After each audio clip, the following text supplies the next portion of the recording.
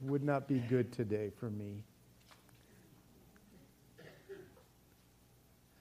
And so, I'm sparing you today as we get into the last set of the 3 sets of judgments that we have in the revelation of Jesus Christ. Now, understand that these judgments of God are just and true. Every single one of them. They're just and true. God is not flying off the handle. He's just not mad at humanity. And he has just lost his cool and is now on a terror. It's not like he was having one of those days and it's like, that's it, I'm done. It's not like that at all. All of these judgments that we have been covering and we are going to cover are well calculated.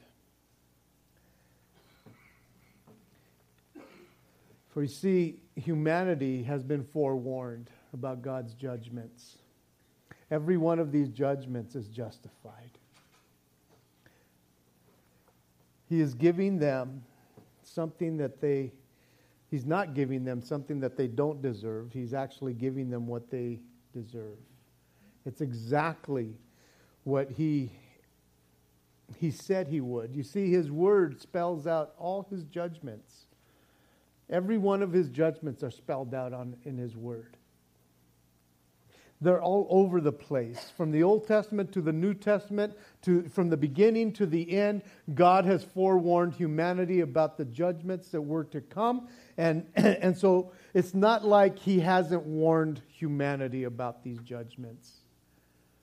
Now, before we do get into our text this morning, which is in Revelation chapter 16, I want to take you back to Revelation chapter 11. If you would turn with me to Revelation chapter 11, beginning in verse 15. We will read it to the end of the chapter. And when we get to the end of the chapter, now you can turn back to Revelation 16 and we will read through our text this morning. And I'm doing this because this is the way it flows. When you're kind of trying to go chronologically through Revelation, it should go from Revelation chapter 11 to the end and right into chapter 16, because I shared with you last week, we got into chapters 12, 13, 14, and even 15, and they were just kind of not chronological. So verse 15 of chapter 11 says, "Then the 7th angel sounded, and there were loud voices in heaven saying, 'The kingdoms of the world have become the kingdoms of our Lord and of His Christ, and He shall reign forever and ever.' And the 24 elders who sat before God on their thrones fell on their faces and worshipped God, saying, 'We give you thanks, O Lord God Almighty, the one who is, and who was, and who is to come, because you have taken your great power and reigned. The nations were angry, and your wrath has come, and the time of the dead, that they should be judged, that you should reward your servants, the prophets and the saints, and those who fear your name, small and great, and shall destroy those who destroy the earth.' Then the temple of God was opened in heaven, and the ark of His covenant was seen in His temple. And there were lightnings, noises, thunderings, an earthquake, and great hail." Verse 1 of chapter 16.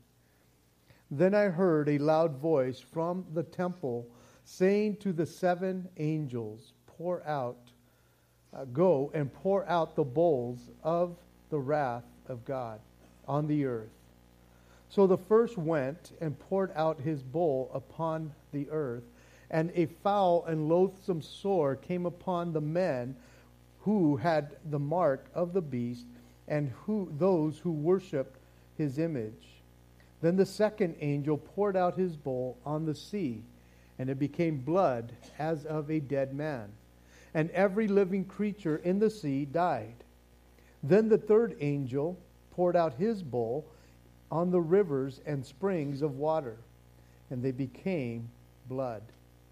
And I heard the angel of the waters saying, You are righteous, O Lord, the one who is and who was and who is to be, because you have judged these things. For they have shed the blood of saints and prophets, and you have given them blood to drink, for it is their just due. And I heard another from the altar saying, Even so, Lord God Almighty, true and righteous are your judgments. Then the fourth angel poured out his bowl on the sun, and power was given to him to scorch men with fire. And men were scorched with great heat. And they blasphemed the name of God, who had power over these plagues, and they did not repent and give him glory. Let us stop right there. Father, please, by your Spirit, Lord God, fall upon me as I share this portion of Scripture. I pray for my brothers and sisters that, Jesus, you would open their ears to let them hear what your Spirit says to them. And so, Father, go with us, we ask. In Jesus' name, amen. Going back to verse 1 as we begin our text this morning, when he says, Then I heard a loud voice from the temple saying to the seven angels, Go and pour out the bowls of the wrath of God on the earth. Now we could say, I guess we could say, that John, the Apostle John, has been hearing a lot of voices throughout his time in this vision that the Lord has been sharing with him. I don't know exactly how long this vision lasted.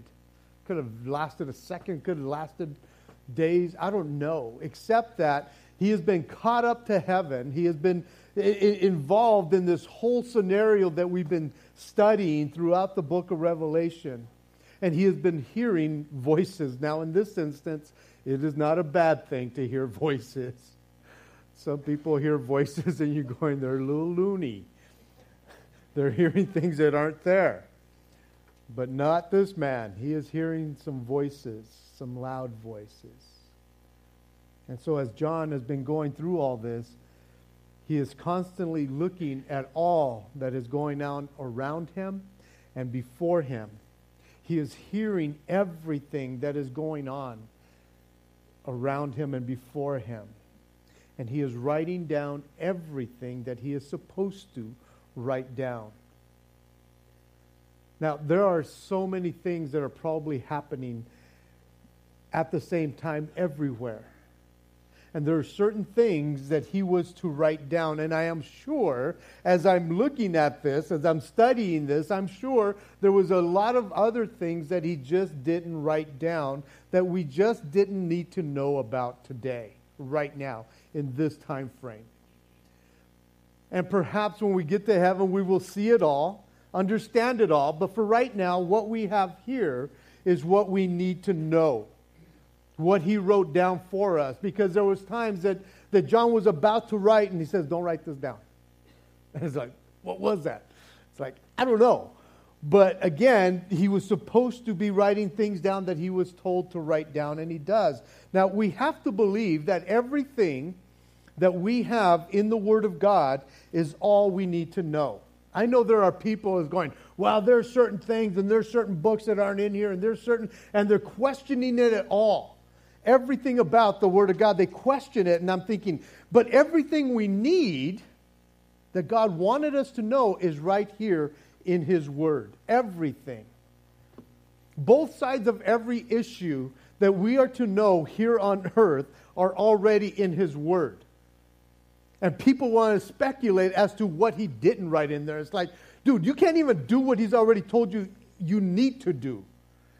And it's interesting because people, man, they just want so much more. But you know what? He has given us everything we need to know when it comes to salvation. He has shown us and warned us everything we need to know about judgments. If there's something further than that, you don't need to know it right now. I don't need to know it right now. If you want to speculate on all those kinds of things that are going on that aren't in His Word, then again, it's like, are you understanding what the seriousness of His Word is already? And doing that. Because that should keep you busy forever. Just what you do know. Instead of trying to speculate what you don't know. But the loud voice that comes from the temple. This is the same temple that we studied last week where it was kind of shut off from everything. It's the same temple that the smoke filled the temple, which represented the presence of God. It speaks of His glory. People know the Shekinah glory. That's the glory of who God is in the Hebrew back in the Old Testament. And usually when it speaks of a loud or a voice, a loud voice, it's often been the voice of Jesus that we have heard, that have been giving these commands when we're reading in the book of Revelation, that the commands that went out, it was the voice of Jesus. But could it be, is it possible, that right now this voice could be God Himself speaking? Now, I tend to lean more to the fact that it was Jesus, but they are one in the same. But I tend to think that as He's giving out these judgments, these kinds of commands, Jesus was the one that was worthy to open the scroll and to loose the seals. Understand that the seals that were broken back in chapter 6 all have to do with all these judgments that we have been covering, as I told you before. You know, the seven seals were open, and the seventh one opened up the trumpets that came out, and the last trumpet was what opened up these last judgments that we're facing now. But it all started with the seals. And Jesus is the one that was worthy to open up every one of these judgments that was to come. You see, Jesus is the Christ, the sent one. He is the Messiah. He is the Son of the living God. He is the Lamb of God, and He is the Lion of the tribe of Judah. And He is the only one that can judge humanity, because He is the only one who has died for all of humanity. And so, again, I believe that this voice is the voice of Jesus that is commanding these angels to go forth. Jesus said this in John chapter 5, verse 22, For the Father judges no one, but has committed all judgment to the Son. Jesus is the one that will judge everything, because the Father has given Him that authority. The command is to the 7 angels. And I think that I've brought this up before, but I will reiterate it once again. I will say it again. The angels do nothing on their own. Nothing. They only do what they are commanded to do by God. They are there for His bidding and His bidding alone. They never go rogue in that sense. They exist only to serve God. You see, angels, as we've seen a lot of them through this book, angels play an important role in the book of Revelation. And we have seen it. But they've always played an important role throughout humanity, throughout the history of humanity. As I was looking at this from the very beginning, when Adam and Eve, they sinned and they were in the garden and they were thrown out of the garden, it says that He put a cherubim, an angel-like being at the entrance of the Garden of Eden so that they wouldn't go back in. And so he has used angels from all time that we can remember throughout human history. We've seen angels come and go. And they are always at His ready. Always to be used by God. And we are different from angels. We are totally different from angels because we, as humans, have free will. Angels don't. we can be redeemed and angels can't. Now, we do know about those who rebelled against God, and God dealt with them immediately and kicked them out, and there is no hope for them, and they are awaiting judgment. There is no redemption for those fallen angels. But you see, Jesus didn't die for the angels. He died for us. And we should be desiring to be more like angels in that sense, that they always want to serve God in everything they do. And we should have that same kind of desire that angels have. To be at His bidding, to be at God's ready, to be able to do what He has asked us to do. Why? Because He loves us so much. He's a good, good Father, isn't He? And we should be desirous to be at the ready for His good will and His good pleasure. And so the command is that He gives these 7 angels, go and pour out the bowls of the wrath of God on the earth. Now, I found it interesting, again, because of our vision for this year. I found it interesting that that right before His second coming, He gives this command to go forth and pour out His wrath. But right before He left the earth, after His first coming, He commanded His disciples to go, therefore, and make disciples of all nations. And so Jesus is the one that gives commands here. He gives the command to His disciples to go and make disciples of all nations, and He gives the command to the angels, go and pour out my wrath upon all the earth. It's like, whoa. He came the first time as the Lamb. He comes the second time as the Lion of the tribe of Judah.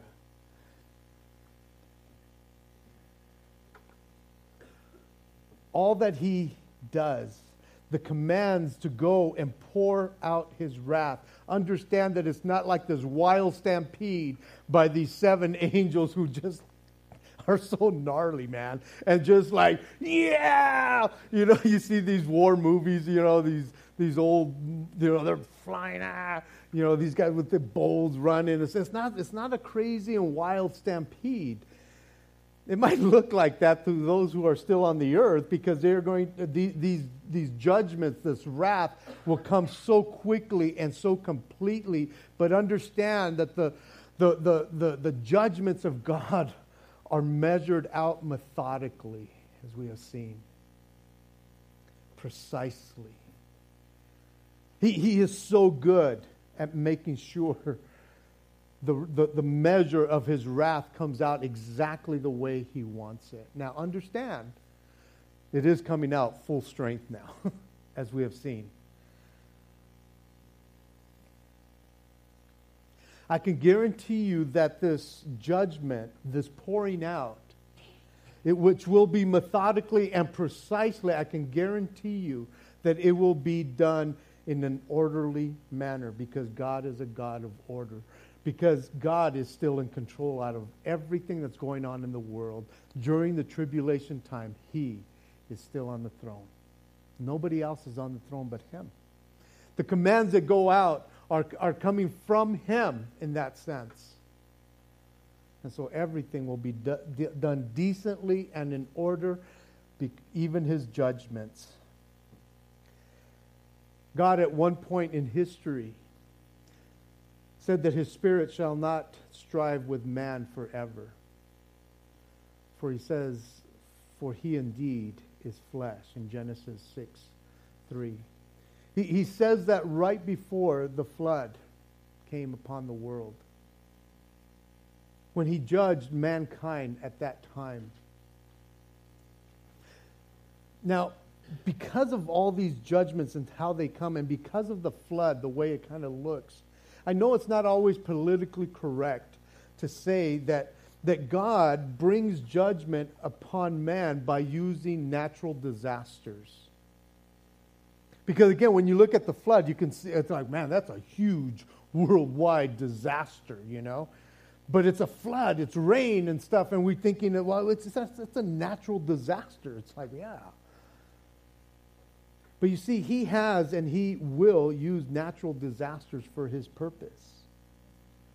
Now don't get me wrong. I'm not saying that every natural disaster is a judgment on man. But then again, who knows? Who knows if they are? They just happen all the time. And again, I understand that natural disasters just happen to happen.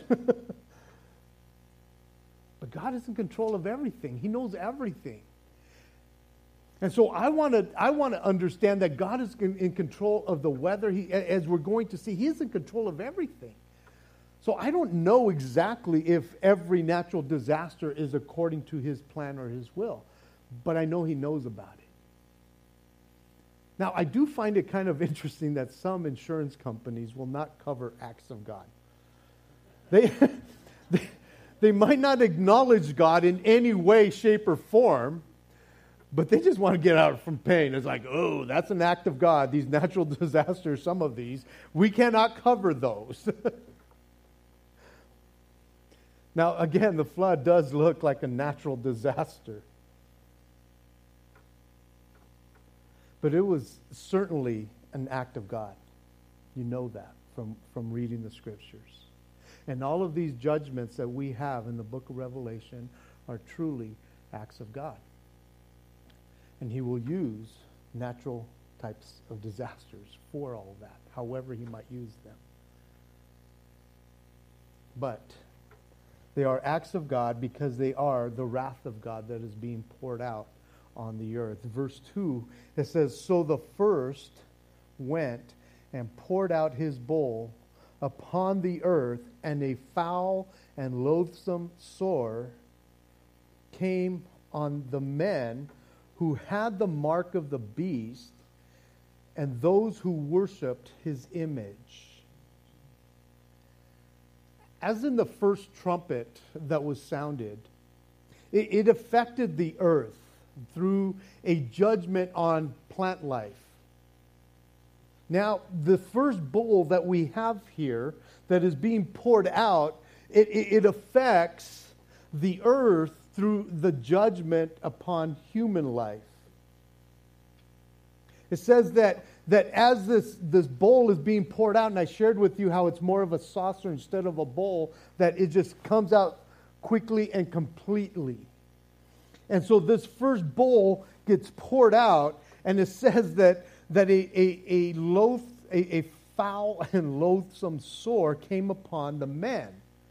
Now, it wasn't on all humanity in this sense, but it came upon the men who had the mark of the beast and who worshipped his image. It was specific. This judgment was coming upon these particular people. A foul and loathsome sore. Now, the word sore can also mean ulcer, much like a boil. I don't know how many of you guys have ever dealt with boils.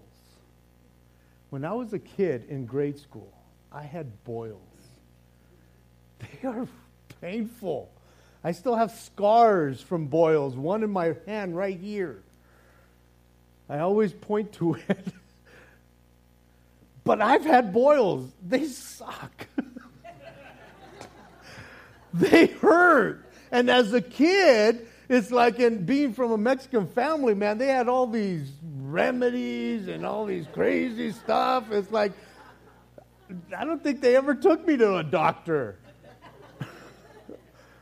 I'm sure I've seen a witch doctor here and there. I don't know.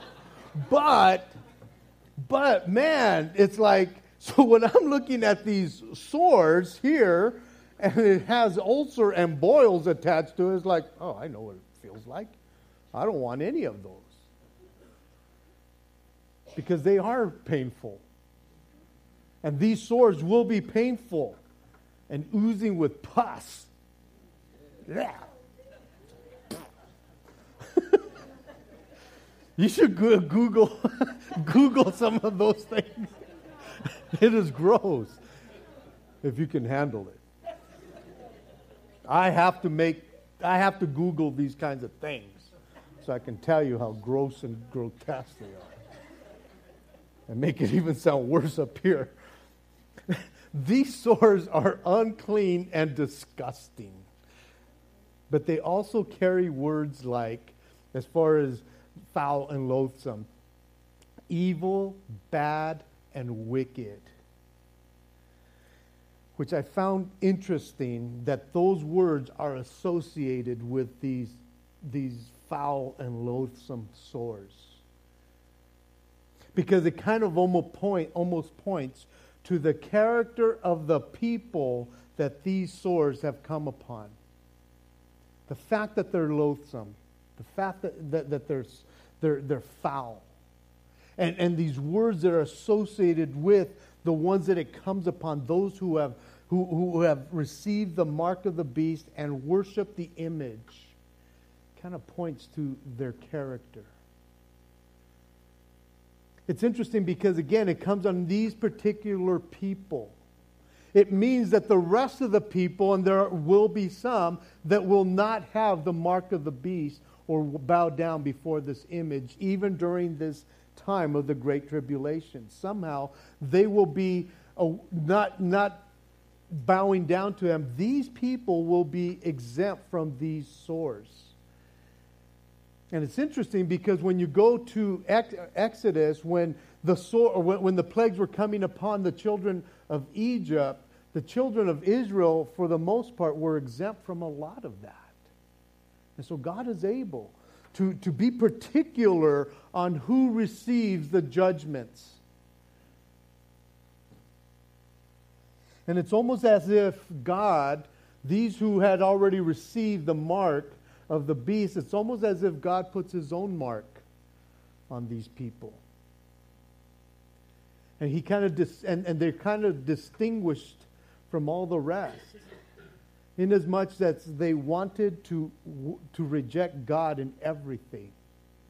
God says, because of the way you've rejected me, it will come at a price, a painful price.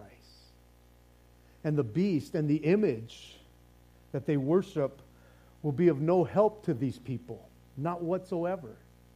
And these people who have received this mark and worship the beast, they will not be able to buy or sell their way out of this one. Because that's the way they take care of everything now. And I'm sure that they will have their universal health care at that time. That these people will provide for them and take care of them. And they will say, we will be everything you need us to be. And then these loathsome and foul sores fall upon us like, can't help you. That's an act of God. We don't cover that one.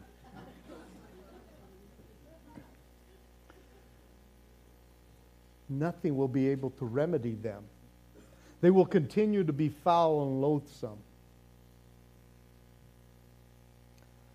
Because these sores will be more than just painful and real. It will hit their character, that they themselves have been evil and bad and wicked. Verse 3, it says, the second angel poured out his bowl on the sea, and it became blood as of a dead man. And every living creature of the sea died. Again, going back to the second trumpet that struck the sea, so too the second bowl that is poured out on the sea. But the difference is that this judgment affects all the sea and not just a third of the sea, as is said in the second trumpet. So because it covers all the sea, we can surmise that it affects everything, because it says every living creature in the sea died. Which is crazy if you really think about that. It sounds pretty far-fetched. But then again, Jesus did say in Matthew 24, 21, and 22, for then there will be great tribulation, such as has not been since the beginning of the world until this time, no, nor shall ever be. And unless those days were shortened, no flesh would be saved. But for the elect's sake, those days will be shortened. You see, what we see here, the fact that every living creature, and again you're going, every living creature, it's like it said that. I didn't make that up. And when you look every in the Greek, it means every, all. Again, it's something that has never been seen before. When the flood came, it doesn't tell us that every creature in the sea died, but all the other creatures died. And so, again, this is something that is so beyond what we could even imagine. Some commentators do say that this could be a phenomenon called red tide that looks like blood. These microorganisms that kind of suck up all the oxygen in the water and kill every living creature that comes in contact with that microorganism. But this phenomenon happens in certain areas of the world. Now, it's quite possible it could hit everything, but I don't think it's that. This is the hand of God. If he's using something like that, okay, I can buy it. But more than likely, it's just going to be blood. It's just going to be blood that kind of somehow begins to kill everything, because he says it's like the blood of man, of a corpse.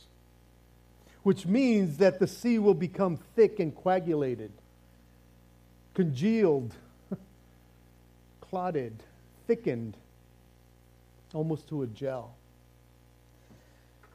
Not to mention that all these creatures that die will float to the top somehow. I was reading an article the other day that in Chile, all kinds of fish, millions of fish were just washing up on shore, dead.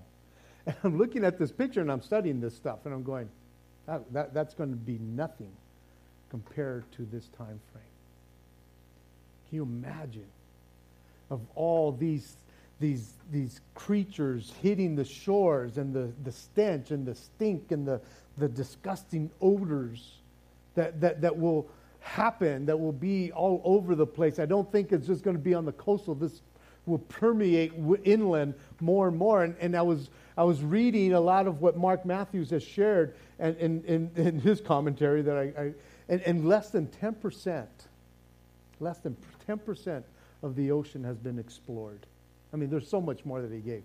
You can talk to him about it. But 10% of the ocean is the only thing that man can. 90% of it hasn't even been found. And all these creatures will be dead. And it's like, my goodness. Now, this has to be towards the very end of the Great Tribulation. Knowing just how important the sea is to the whole ecosystem of our world. Understanding that. It would be long-term, it would be impossible for man to continue to live without the ocean like that. This would be a worldwide catastrophe. And this is only the second bowl that's being poured out. It's hardcore. So we go into verse 3 or verse 4. Then the third angel poured out his bowl on the rivers and springs of water, and they became blood. The oceans contain 97% of all the earth's water. And now the last 3% is hit.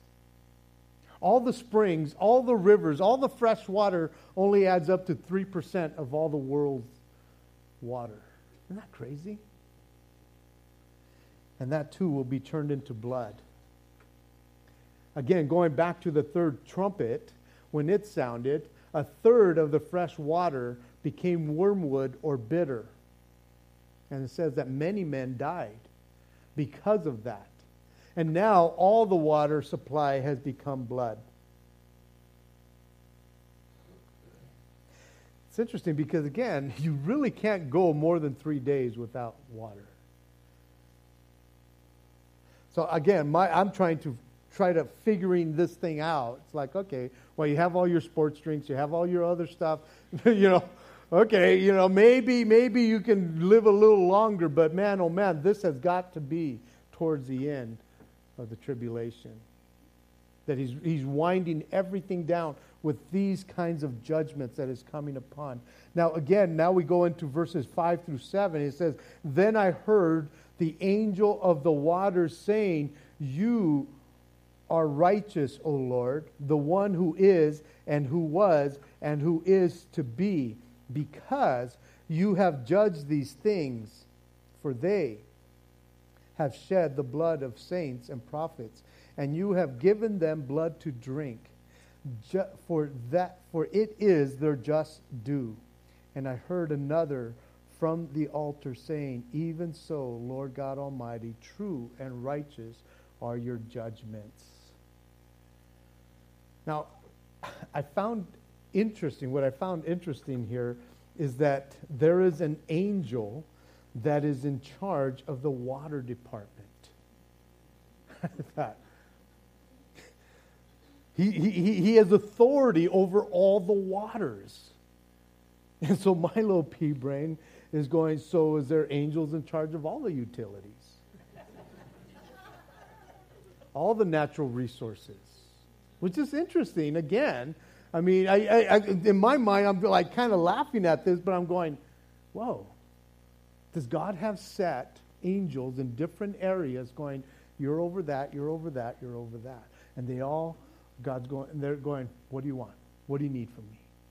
And this one that is over the waters, the angel that has authority over the waters, he begins to say something here. That God is righteous in everything, in bringing about this judgment. Now, even though angels are not like men, they do understand all that God has done on behalf of men. And they also understand all that man has done to God and to his people. And so this angel of water understands that what is true and what is righteous. He knows what that is. And it's not like he's sad that he has to bring this judgment. And it's not like he's happy to do what he has been ordered to do. He just knows this is right. And he says that. He says, this is right on your behalf. You just tell me what to do. Now, maybe if he did have an opinion, he would be thinking, why has it taken you so long, God, to bring these judgments upon these people? You see, they understand, they see what God has done, that he sent his son for mankind, that he has died for all their sins, he's redeemed them. And I'm sure they're looking at humans going, I don't understand why you don't get it, if they have an opinion. Verses 5 and 6 in the Living Translation first, and then in the Amplified Translation. In the Living Translation, verses 5 and 6 says this: "You are just, O Holy One, who is and who always was, because you have sent these judgments, since they shed the blood of your holy people and your prophets, you have given them blood to drink. It is their just reward." The Amplified puts it this way: righteous, just are you in these your decisions and judgments, you who are and were, O Holy One, because they have poured out the blood of your people, the saints and the prophets, and you have given them blood to drink. Just such is their due, they deserve it. I'm thinking, whoa, that's pretty powerful. These who have shed the blood of God's people, says, here, now you can drink the blood. That's all you get. You deserve that. I'm thinking, man, Lord. Again, like I told you for the last couple of weeks, God's judgments at this point are undiluted, not restricted. Guys, I don't want any of that kind of judgment in my life. I want his grace and his mercy unrestricted, undiluted, but not his judgments. not his judgments. And we have never in the world history seen God's wrath come upon the world as he's coming upon them now, because it is in full strength, as told us in Revelation 14. In full strength. It says, and I heard another from the altar saying, now most translations put it this way, and I heard the altar saying, even so, Lord God Almighty, true and righteous are your judgments. There is an altar in heaven that is before the throne of God. And this altar has been featured in all three sets of these judgments. It was in the fifth seal, and it was right before the seven trumpets sounded off. In Revelation 6, 9 through 4, or 9 through 11, it says, when he opened the fifth seal, I saw under the altar the souls of those who had been slain for the word of God and for the testimony which they held. And they cried with a loud voice, saying, how long, O Lord, holy and true, till you judge and avenge your blood on those who dwell on the earth? Then a white robe was given to each of them, and it was said to them that they should rest a little while longer, till both the number of their fellow servants and their brethren who would be killed as they were was completed. And then in Revelation 8, 3 to 6, says, and another angel, having a golden censer, came and stood at the altar. He was given much incense, that he should offer it with the prayers of all the saints upon the golden altar, which is before the throne. And the smoke of the incense with the prayers of the saints ascended before God from the angel's hand. Then the angel took the censer, filled it with fire from the altar, and threw it to the earth, and there was noises, thunderings, lightnings, and an earthquake. So the seven angels who had the seven trumpets prepared themselves to sound. And so here we have, once again, the altar being spoken of in the last set of judgments. And it seems like the altar itself is speaking, or is it the saints that are under the altar that are speaking? Because at one point they say, how long, Lord? And he says, just wait a while. Here he says, true and righteous are your judgments. God is just and God is true in all his ways. He has always been that, and he will always be that. And I know that we often want God's judgments to come right away, especially when we've been wronged by someone. It's like, Lord, just get them right now. Aren't we like that sometimes? We want their just due right now, Lord. But what we tend to forget about is just how long-suffering God was and God is with you and I today still.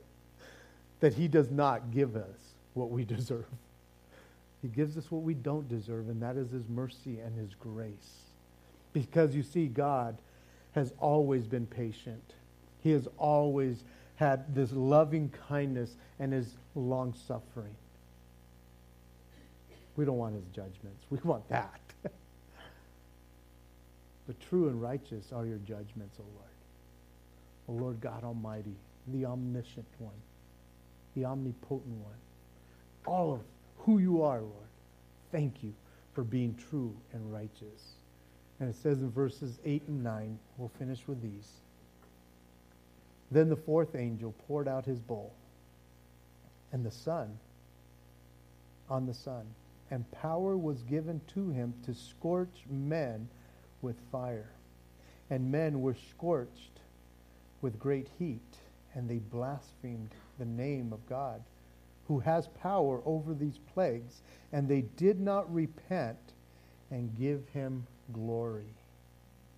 Now, right in line with the fourth trumpet, the sun is involved in this judgment as it was in the fourth trumpet. Now we are in this fourth bowl. Now, when God poured or sounded the fourth trumpet, God held back quite a bit. Because he says that he touched the sun, the moon, and the stars, but he only touched a third of them. So he held back 2/3 of his judgment. But here with the bowl judgments, it is all in full strength. He touches the sun somehow, and it will scorch men. This judgment here will truly be hardcore. This judgment will be true global warming to the max. And it will not be man-made global warming. I think man thinks too highly of himself to think that he has that much power to control the climate or to change the climate. And it has become a religion into itself or unto itself. Be careful. Some think that this could be caused by some kind of radiation from some weapons that are going off. And it could be possible, but this is the Lord's doing. And the people are feeling the burn. They're feeling the heat here. And they know exactly where it's coming from. They know that it's not man causing this. Because they're not cursing man for this kind of global warming. They're cursing God. They are blaspheming God because they know exactly where this judgment is coming from. And the fact that it says that they did not repent is not so much that they did not repent so that they could have salvation. As we talked about last week, that chapter, verse 8, kind of proves that from here on out there is no more hope for man as far as salvation. The fact that they did not repent is that they just did not stop and turn from blaspheming God. And they did not own up to the consequences for the rejection of God. They just continued to blaspheme. And they did not want to take it like a man and say, this is your just due. The fact that they have no power over these plagues that they didn't cause, nor can they stop. You see, I think we have gotten to a point as humanity, because of everything that we know, all the technology, all the knowledge that is out there, I think man has gotten to the point that he thinks that he could do it all. And he doesn't need God for anything. He could create things and he could destroy things if he wants. They have no need of God. And that's where we're at today, and it will only get worse from here on out, where they don't want to acknowledge God.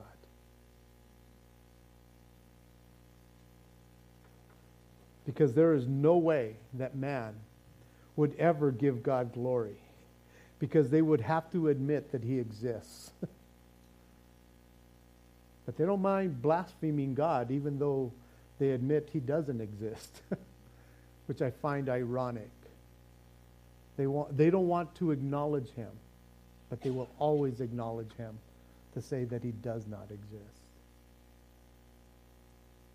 The way men blaspheme God today is nothing to the way it will be during the Great Tribulation, where they think that they will be in total control of everything. But it's not called the revelation of Jesus Christ for nothing. So whether they acknowledge him or not, whether they reject him or not, whether they blaspheme him or not, Jesus Christ is revealed through it all. He is in power. They have no power over all this. And we'll see in the next judgments that we'll cover that the Antichrist, the beast, the image, they have no power whatsoever when it comes to the power of God. None whatsoever. Christ is revealed throughout the Word of God from beginning to end. From Genesis to Revelation, he has shown us how to receive salvation. And he has warned us about the judgment to come. In other words, he has held nothing back from his creation. And people can accept him or they can reject him. It's up to people. And I don't know where you're at today. I know many of you have received Jesus Christ. Salvation is yours. You can bank on it. You have that assurance that he is in your life and you have eternal life for here to eternity. But there are some who may be coming and they come every week and they've never really given their life over to the Lord. And he has warned you once again about the judgment to come. And you have no one else to blame but yourself. Because God is that good to you that he will show you how much he loves you by giving you salvation. And he shows you just how much he loves you by warning you of the judgment to come. But he won't force you. He will not. Let's pray. Father, even as we end like this right now, Lord, I do want to just give that opportunity to anyone who is here this morning, Lord God. Father, you have brought them here. Lord, maybe they were thinking they were going to hear a Mother's Day message. And yet, Lord God, this is what you desired for them. To show them your love once again. And your long suffering. And your patience. And your loving kindness once again, Lord God. To remind them that there is hope for salvation today. But there's a warning of the judgment to come. And so I pray for anyone that's in this room right now, as the rest of us are praying for you, that if you're here this morning and you need Jesus in your life, that you would stop playing a game with yourself and with the people that are around you and get serious with God, because there's a judgment that's coming. And I want to give you that opportunity, and I give you these opportunities all the time because I don't want you to miss it. Because he loves you that much. He is a good, good Father. And you can just respond by raising your hand and saying, Pastor, please pray for me. I need salvation. I don't want the judgment. Not one bit. Is there anybody here? I see your hand, buddy. Amen. Anybody else? That from this day forward, those who have raised their hands right now, you will never doubt your salvation ever again. Because he is that good to you. Is there anybody else? Father, I do thank you, Lord. I thank you, Father, for those who have raised their hand right now, Lord God, that they're crying out to you. That, Lord, as I'm praying over them right now, Lord God, that they would be talking to you and asking for forgiveness, Lord, and thanking you for dying for their sins, for judging all that they are on the cross right now, Lord. Thank you so much, Lord. That, Father, you would change their hearts. That from this day forward, Lord, they will never doubt the salvation that you have given to them because you died for their sin, Lord. And thank you that you have judged their sin on the cross and never to be judged like that again. We thank you, Lord. I pray for my brothers and sisters, Lord. I pray for them right now that in the assurance that they have of their salvation, they will go, therefore, and make disciples of all nations, Lord. Teaching them, baptizing them in the name of the Father, Son, and the Holy Spirit. That more will come to know who you are, Lord God. You're the one that gives these commands, Lord. And I pray that, God, you would just use us as a fellowship of believers to go and reach the lost. In Jesus' name, amen. God